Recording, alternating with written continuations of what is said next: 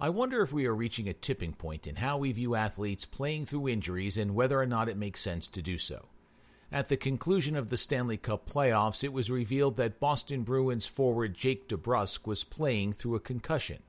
Appropriate questions are being asked about who knew what when, and whether or not DeBrusk should have thought of himself first.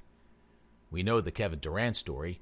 Did the Golden State Warriors forward rupture his Achilles tendon by playing with a calf injury that may or may not have been fully healed? That story continues to percolate.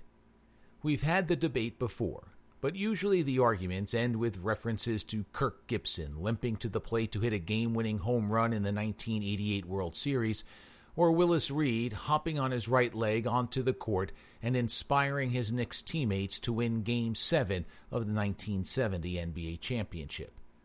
I want my athletes to be tougher, stronger, and more fearless than John Q. Public, and that ability to play through pain is admirable.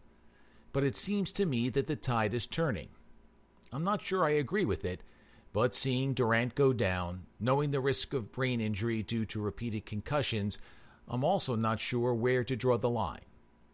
I'm Matt Loughlin for moresportsnow.com, and this is the Daily Brief.